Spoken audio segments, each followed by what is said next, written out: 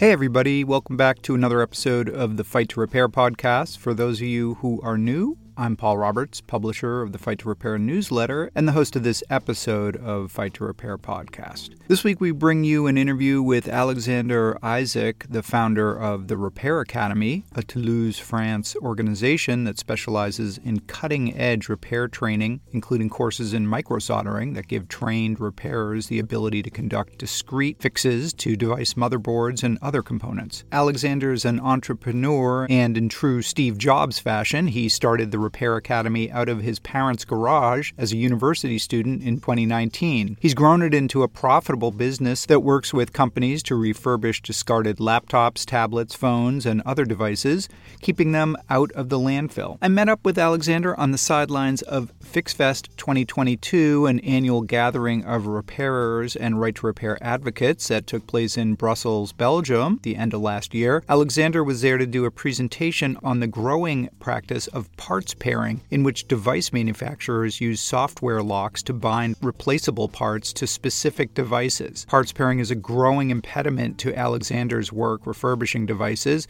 erecting hurdles to even simple repairs, such as replacing smartphone screens or damaged components on motherboards. In this conversation, Alexandre and I talk about the Repair Academy and how parts pairing is eating away at the ability of independent repair shops to operate. We also talk about the bigger issues around sustainability and how major brands stand to benefit by selling their customers well-built, repairable, and enduring products rather than disposable tech that clogs up landfills and pollutes the environment.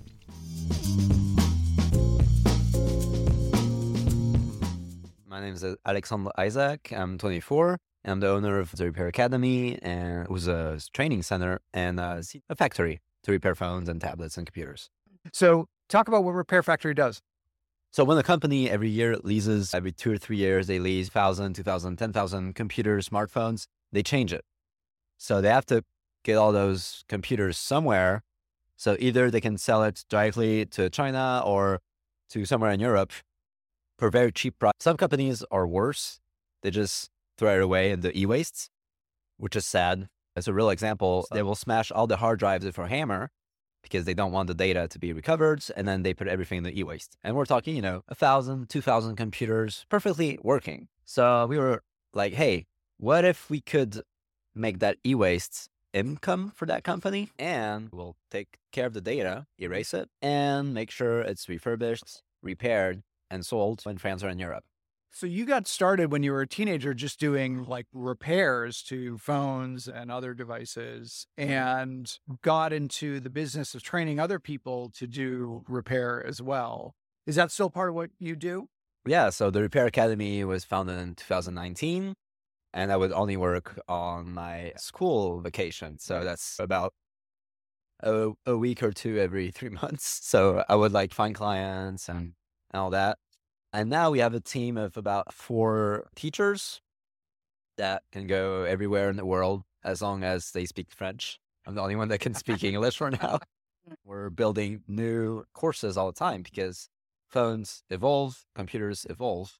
And so we have basic repair course, change a screen and battery, motherboard repair course, like a level 1, and we have a level 2 specialized on iPhone, and level 3 specialized on the newer iPhones that have 2 motherboards sandwiched together, which is hard to work on. And we're working right now as we speak on the MacBook training course because those machines are great. We know how to repair them, but we don't have the expertise yet to teach anyone how to do it. We could teach people that are pretty skilled how to do it, but we know we have a lot of work. Very cool. And you were talking in your presentation yesterday about things like microsoldering, which you taught yourself how to do basically, watching videos online. These devices are entirely repairable if you have the right skills and the right tools to do it. Exactly. And I'd say anyone can have the right skills because I started in a garage. I started micro soldering when I was maybe 16 or 17. Not a clue, not a microscope. I think it was like a $30 soldering iron, cheapest station ever, a magnifying glass. And it wasn't working great, but I could do minor repairs. And I got a microscope and it worked. And nobody was there to teach me. So I'd say anyone that wants to learn how to repair stuff, they can, because there's a lot of stuff, free stuff on the internet, either as a personal challenge because, hey, repairing a motherboard is cool, or because it's going to be my business or I need the money or whatever. Or I'll just go to someone and he can teach me everything he learned in those last 10 years in like a week or two. And then let's go straight to the point. I mean, you're a case in point. You taught yourself how to repair, you built a business, helped put yourself through university, and now you have a growing business post-graduation doing this.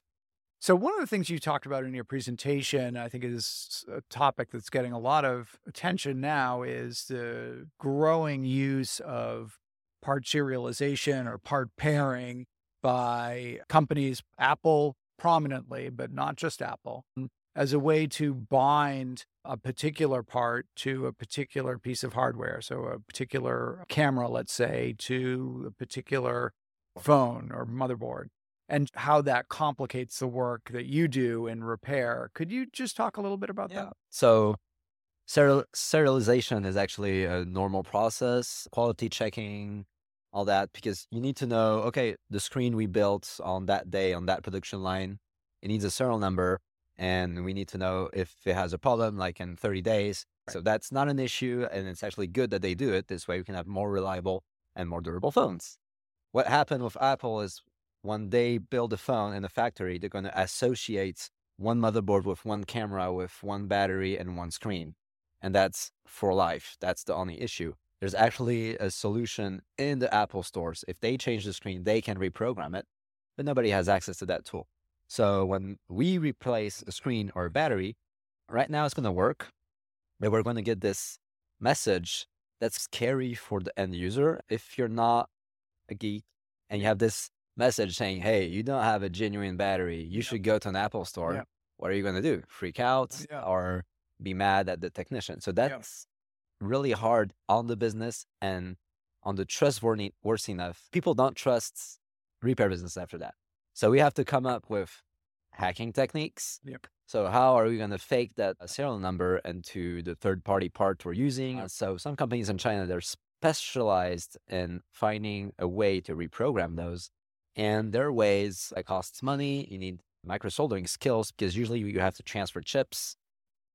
And it's just, we're talking about like a $5 battery and you need to spend a good 20, 25 minutes to solder chips.